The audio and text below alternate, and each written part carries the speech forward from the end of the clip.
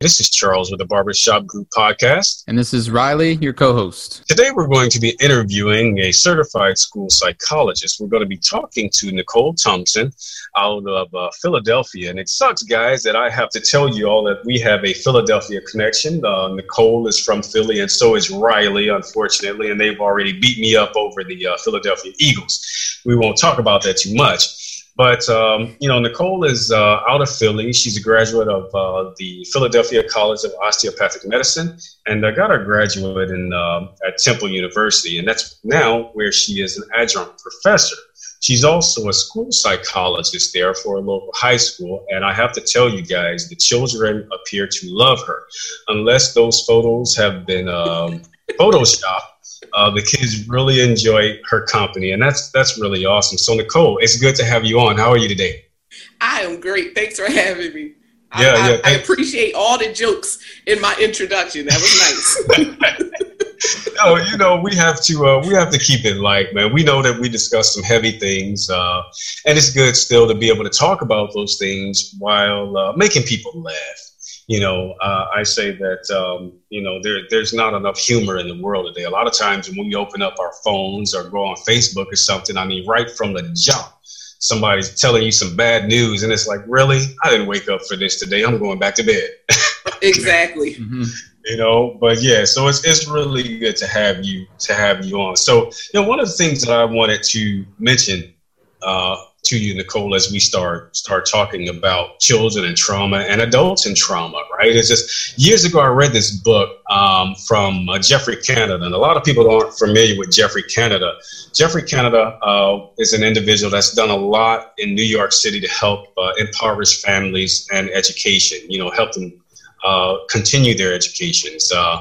And I think it's really important that people kind of pay attention to some of the work that he's done. He's an older guy, and maybe he doesn't get the attention today, whereas he was getting a lot of attention in the 90s or early 2000s. But he wrote a book called Fist Stick, Knife, Gun. And in this book, Jeffrey Canada talked about what it was like growing up in a single-parent household in, I want to say, Bronx or Brooklyn. And one day he was out on the playground with his brother, and they were playing. It was a bit cold. And he put his coat down, and another kid came along, took his coat and put it on. And so when it was time to go, Jeffrey and his older brother, they went ahead and went inside, and his mom was like, "Hey, Jeffrey, where's your coat?" And Jeffrey said, "Oh, this boy took it." And the mom was like, "Wait a minute. What do you mean this boy took it?" He said, "Well, we were playing. I took it off, and this kid came along, and he put the coat on, and he took it." And the older brother was like, "Yeah, Mom, I saw him do it." And the mom was like, "Oh, you saw him do it? You saw him take your brother's coat?" You can tell that this is not going well. And so the mom said, "Hey, look, you know what? Both of you get back out there. Jeffrey, you need to get your coat from that boy. And to the older brother, you need to make sure that he gets the coat from that boy. And if you all don't come back in here with that coat, then y'all going to have to deal with me."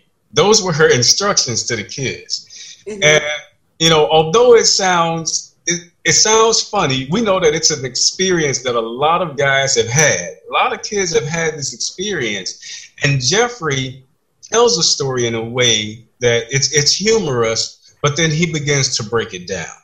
So that's what we want to talk about today, is the breakdown of that story. Again, a lot of people have been exposed to trauma as children, and we don't realize the impact of it. I think that you're probably familiar with that story.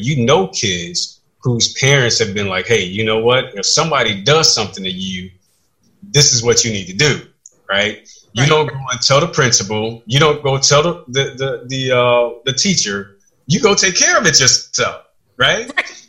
But behind all of that messaging, isn't there a bit of trauma that we're missing? I believe that is trauma passed down generationally. Generationally? Yeah. Yes, that was hard to come out for some reason.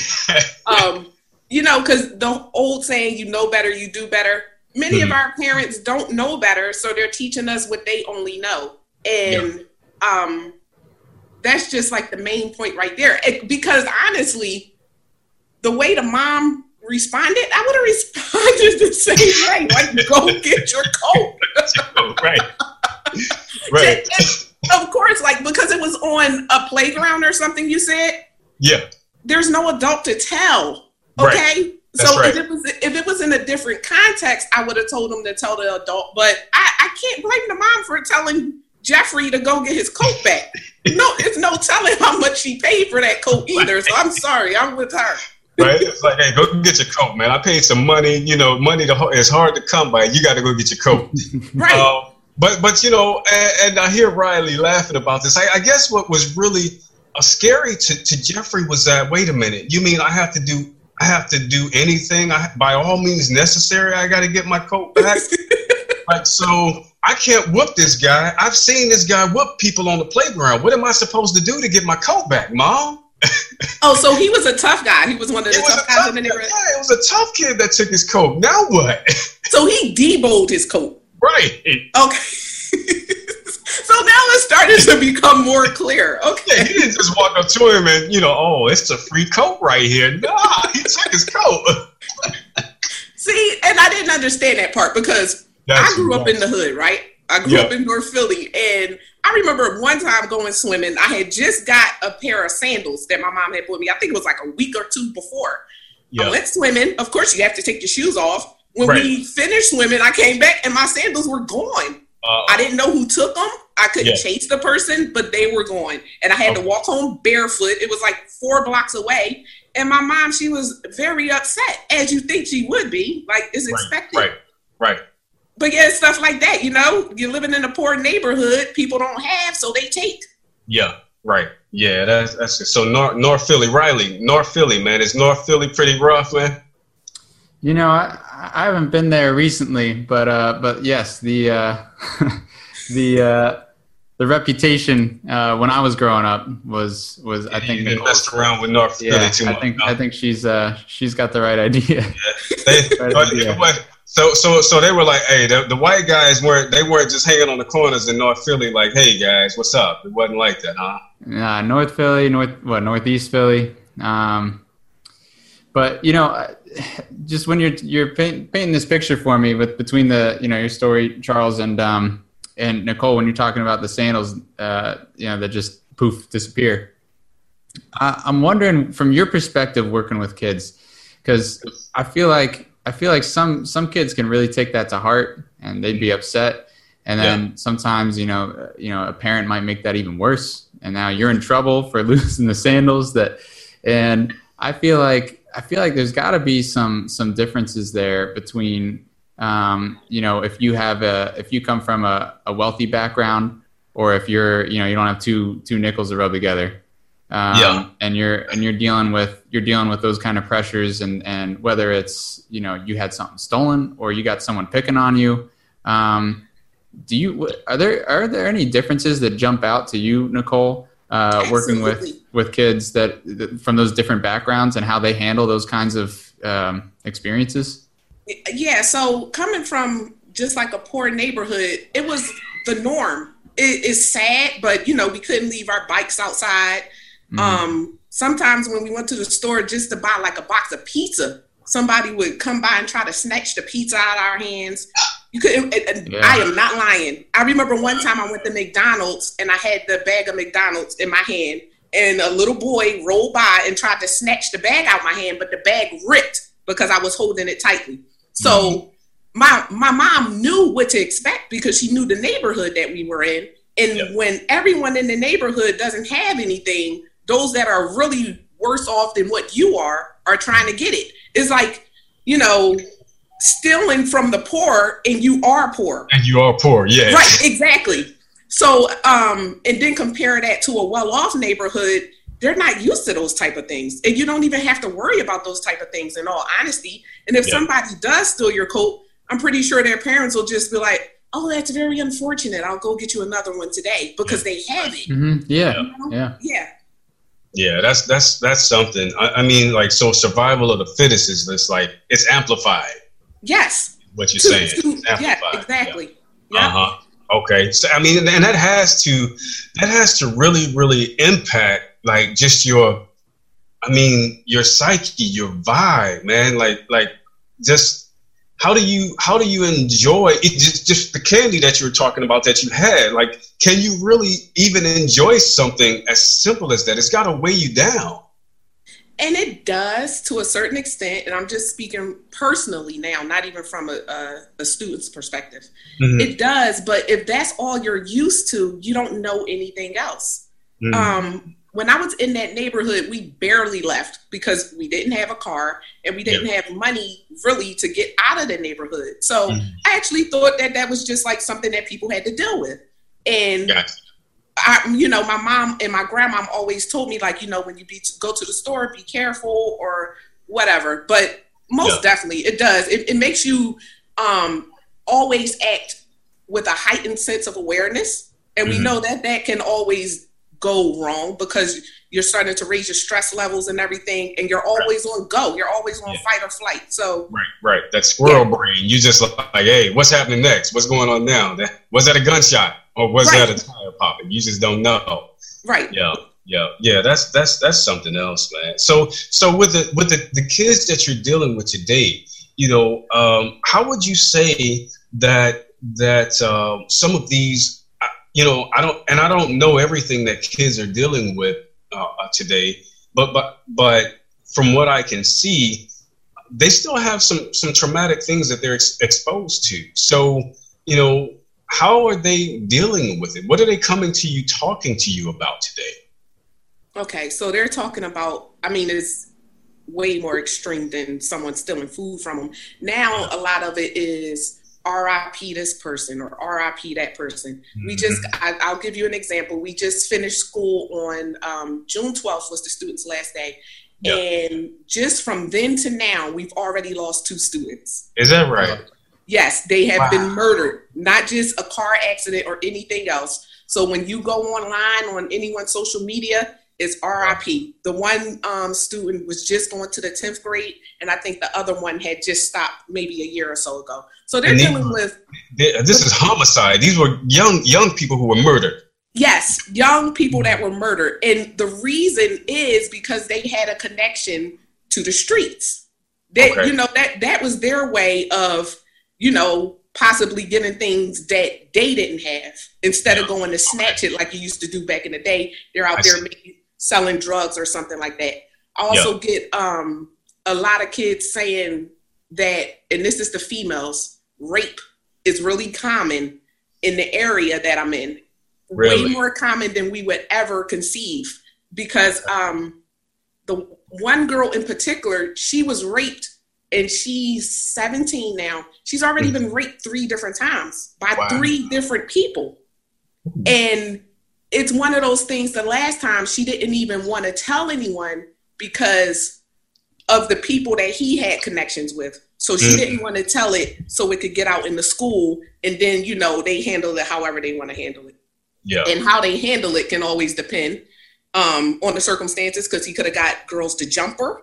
Or, he could have beat her up because domestic violence is also way too common in the area that I was serving. I see the guy students beating up girls a lot. Is that right? Yes. And I've seen it in a classroom. One of the boys pounded the girl on the face. He was on top of her, pounding her in her face like she was a dude. And how they're dealing with it is a lot of them smoke weed. Okay. A lot of them don't have any type of hope. Because every time they turn around, these are the things that they're seeing. So a lot of them aren't trying hard in school because they figure, why try hard? This is what I see. This is my reality. This is life. Exactly. So school isn't going to do me any good. I hear stories upon stories, one after the next, just like mirroring those things. That's so difficult to deal. That's a lot to deal with. And it's not and like you said, Nicole, it's there's heavier stuff than food and sandals. Right, exactly. So obviously, we as an urban school psychologist, we know your role and how you're working with the kids. But what do you think that it seems like that, that can't be the only role, you're not a lifesaver, you can't take it all on your own. And I'm certain that other relationships and the community, the other figures that they have in their lives, these kids, their lives, has to play a role. What do you see that role, or what should it be, and what do you actually see it as today? Is if it's lacking, or is there any gap there between what you think would be helpful for these kids to have in the community, whether it's a father figure or a mother or a good teacher or a friend, whatever it is, do they have these things in place to help them out, to help them cope? Okay, so of course I think the whole community should be a part of it to raise a healthy child, like the school, the parents, the community, the churches, whatever it may be. Mm-hmm. But in all reality, it's not like that, because a lot of the times the parents are either on drugs or just don't have care of the children, because a lot of the students we have are in foster care or they're adopted for numerous reasons. Some of the kids that still do live with their parents go home every day and wonder if their parents are actually going to be there, or wonder if their parents are going to be passed out from being high, or wonder if their parents are going to beat them up because they're drunk and they have anger issues. I've had a couple of students tell me, just sitting in my office, like, Miss, I wish my mom was more like you. My mom doesn't push me. My mom doesn't tell me to do work. She doesn't even care if I come to school. And wow. At that age, and they said it, they was like, I need that right now, and I don't have it. So a lot of, just speaking from my school, we have, I would say a majority of the staff that we have there really do care about the students and really want to see them succeed. But that's like a constant battle that we fight when we're there fighting for the kids, letting them know, hey, there's hope, you can do it. And then as soon as they leave the building, they see exactly what we've been preaching to them, or I don't want to say preaching, what we've been telling them and trying to show them in many instances. Gotcha. It's funny you mentioned that because I read Kevin Hart's book. I don't know if you've read Kevin Hart's book, another Philly native. And yeah, another Philly native. And, one of the things that I thought was interesting was that he tried to tell his story in a very humorous fashion, but it was filled with traumatic experiences over and over and over and over again. I was like, wow, man, I cannot believe that this is what this guy went through. Mm-hmm. So I guess in my mind, you're talking about the children. Some of them are in foster care already. So this has been a generational thing that you're speaking of. Hey guys, Riley here. If you're enjoying today's show and would like to hear more, you can gain access to member-only content by going to patreon.com/thebarbershopgroup. We aim to provide as much value as possible to you and the rest of our community, and our listeners play an important role. So if you want more content, or if you're just happy to support our mission and the other men out there, head over to patreon.com/barbershopgroup to contribute today. So, we're talking about Kevin Hart's book and his traumatic upbringing. I remember when I was growing up, there was a guy named Arthur in our neighborhood whose mom she would always get beat up by Arthur's dad. Okay, here we are in these projects. I remember my dad telling me one time, he said, hey man, if you hear the gunshots, hit the floor. And I was like, what are you talking about? He said, yeah, Arthur's dad isn't a nice person. And that's all that he would tell me. And one night I remember my dad having to pick up my mom, and he wasn't going to leave us there at the house. He picked my sister and I up and ran us from the door straight to the car. And you heard these gunshots. And I was like, what's going on? And he said, that's Arthur's dad shooting at his mom inside the house. Okay, wow. Inside the house. And I thought that I was like, Dad, man, you've been drinking too much Jack Daniels. You crazy, whatever. And so later on, I want to say we were at school one day, and we hadn't seen Arthur in a couple weeks. So everybody's asking, where's Arthur? Where's Arthur? And we had heard about a young girl they found dead in a park behind the projects. And I think she had her head bashed in with a brick. Somebody raped her. That's all we knew. And the teachers all came into the room and they said, hey, guys, we got some bad news. As it turns out, Arthur, 15-year-old Arthur, is the person who did this to this little girl. Oh, God.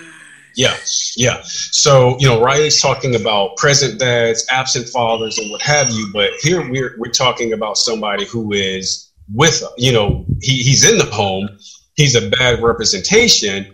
And you're talking about that generational trauma. You see Arthur's father being extremely violent towards the mother. And then at 15, you see Arthur being extremely violent towards this 9-year-old girl. Okay. So have you seen things like that happen repeatedly there in the Philadelphia community? Absolutely.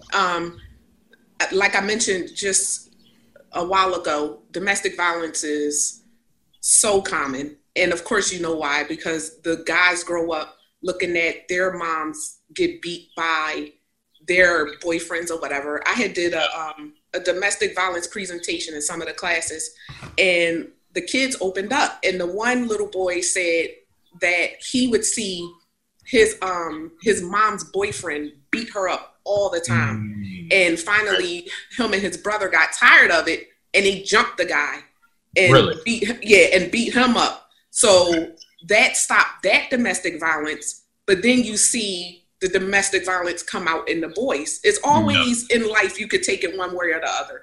You can say, hey, this happened to me, I'm never going to do it. Or you can say, hey, this happened to me, so I'm going to repeat it. Yeah. Exactly. Yeah. So, and that's how it is. Like I said, I've seen and heard about so many situations with the boys beating the girls up. Yeah. Also, I think with just, like a lot of our young Black teenage boys go to jail. The reason why they go to jail, because they're imitating things that they seen in their neighborhood. They want to sell drugs, they want to shoot, and they don't really know like the long-term effects that this stuff is going to have on their life. They don't understand it. But when you're growing up in the projects and that's all they feed you, and the music, everything you hear is about guns and going to jail and bitches and holes and all. Yeah. You're going to do exactly that if you don't know any better. Yeah, that's the only messaging you're receiving. So that is life, huh? Right. Yeah. That's. So what are some of the impacts that this is having? What are some of the impacts that this is having on their ability to learn in school, and then start to, I guess, to make an impact on having a healthy young adulthood? What are the impacts there? So without going too deep into the academic part of it, it actually changes the structure of your brain. It changes parts of your DNA and how your brain actually functions. So you start to learn differently. You may not be able to catch on to the work as quickly as you should. And that's how a lot of times these so-called disabilities and different things start popping up, because compared to the normal population, and of course we know like their whole situation is abnormal, but they're not performing like everyone else. So it's raising red flags, and the educators and the teachers that are actually trying to educate them brings attention to those it should be brought to, saying that this student, let's just say, has ADHD or is emotionally disturbed, which is like an umbrella term in the schools for like a really bad kid. So they don't function normally, but they're functioning normally within their environment. And that always, causes a problem.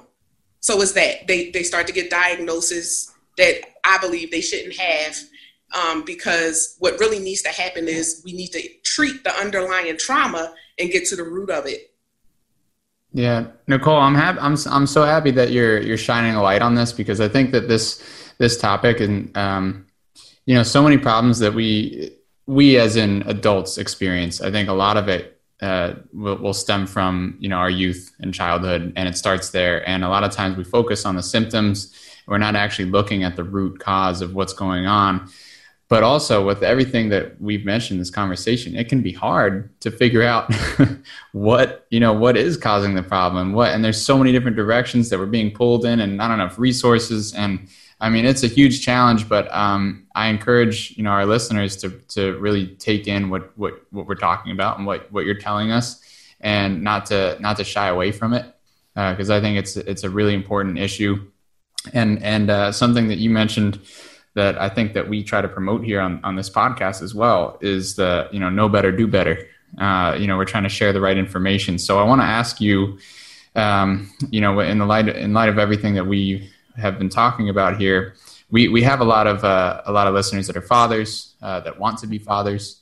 If with your experience and academic and know-how, what's something that you could say to those listeners, as a piece of advice, just one simple step or something that they can do today or think about as they're entering into fatherhood, or to turn the page in their role as a father, something that they can really just take with them and apply in their lives and try to make a difference.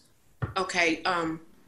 So I'll give you like two different cases. If you're not a father yet and you plan on having children, you have to face your own demons and you have to straighten those out before you try to bring another life into the world. I know it's easier said than done because, I had kids and I didn't face my demons yet. Like, I'm just starting to face them and realize them. And I believe that the reason is because I had kids and because I was working in a school full of kids going through the same things that I had went through. So the second part is, if you are a father already, again, face your demons, go to therapy, talk it out, and reveal whatever it is that's hurting you on the inside and fix it. And it's not going to be a quick fix, but the more you educate yourself about certain things and the more that you face them, the better that it'll be with you healing. And then you won't pass that down, that generational trauma to your kids. Because if you don't face it, it's definitely going to get passed down, and the cycle is just going to keep repeating itself. Yeah, face your fears, face your demons, work therapy. On yourself. Yeah, I mean, I am a therapist, so therapy, in all honesty, we all benefit from it, even if we haven't had like the most traumatic past, what you would consider the most traumatic past. We've all had trauma. We're all human. And all humans go through traumatic experiences, and it wouldn't hurt any of us to go, see a therapist. Yeah, beautiful. Yeah, absolutely. I mean, I'm glad that you're able to say that, and I appreciate you saying it with the confidence. A lot of people need to hear it, because for some of us, we came out of places where therapy was like, man, that's the devil. Yep. Therapy was the devil, right? So, lastly, Nicole, I want to talk to you just briefly. We've got a few minutes left. I want to talk to you briefly about the book that you had a hand in putting together for the organization Black Therapists Rock. I know that you have a chapter in there. Can you talk to me a little bit about how that came together for you? And just what that experience was like for you, and maybe what people can get out of purchasing that book. Okay, so the opportunity came about when I went to the Black Therapists Rock conference last year. I had already had in my mind, and it was just like a little seed, I would say, that I wanted to write a book. I didn't know how it would look, but in my mind, I didn't have enough of a story to write an entire book on my own. So when Duran, who was the founder of Black Therapists Rock, approached the room about being a part of an anthology, I'm like, okay, perfect. I won't have to write a whole book. I could just write a chapter. And my chapter is titled Saving My Younger Self, because all of the things that we've been talking about or whatever is very similar to my childhood. Like I mentioned earlier, I grew up in poverty and all. I couldn't even go to the store without a threat or a possibility of things getting stolen out of my hands. Somebody taking your now laters, huh? Right, exactly. And like we witnessed all those things. My brother witnessed my mom's boyfriend get murdered. I don't want to give too much of the book, but my mom was depressed. we saw it all. We saw her drinking. We saw her ultimately take her life. So I believe that my contribution to the book is really going to help save somebody just by letting them know that, hey, you're not the only one that been through this. And just because your now looks bleak doesn't mean that your future has to be that way. Like, you can definitely overcome it, and how you overcome it may look different, but you have to face it and get over it. Right. Absolutely. I hear you on that. And that's been like the theme and the message that a lot of people have been sending out there. It's just that you're not alone. Mm-hmm. You're not by yourself. Other people are experiencing it. They have experienced it, and that there's help out there. We aren't on an island by ourselves, and that's one of the major messages of the barbershop group. Nicole, it's been great to have you on. I'm sure that we could talk at length about trauma in schools, because I have a lot of stories, but we'll save that up for another time. We do appreciate you coming in to speak to us today, even though you are a Philadelphia Eagles fan. Yes, thank you so much. Thank you for coming on. Yeah, we know Riley appreciated that. So, guys. Yeah, thanks for having me, even though I am a Philadelphia Eagles fan. You are a Philly fan. You are welcome anytime. Well, like I said, Riley's the co-host, and he's got Philly everywhere, so we know all about it. But Nicole, if anybody wanted to reach out to you, how could they reach out to you? I have a website called theurbanschoolpsychologist.com. I'm also on Instagram as the Urban School Psychologist, on Facebook as the Urban School Psychologist, and where else am I? On LinkedIn as Nicole Thompson. Okay, guys, you have heard it, and we will include all of her links for you when we, as we do with everybody, when we put it out there, so you guys can track them down, you can ask the questions, and feel free to reach out. This is one of the reasons why we do the show, obviously, is to give you guys access to the people who can help. So if you guys enjoyed what you heard today, you can go over to www.patreon.com/The Barbershop Group and make a contribution to us today. It helps us continue to have guests on the show and just take care of some of the cost with the production of the show. And we have some other things that are coming down the pipeline as well. So again, Nicole, we thank you for being on, and you have a great weekend, guys. That's all for us today, and we will talk to you soon.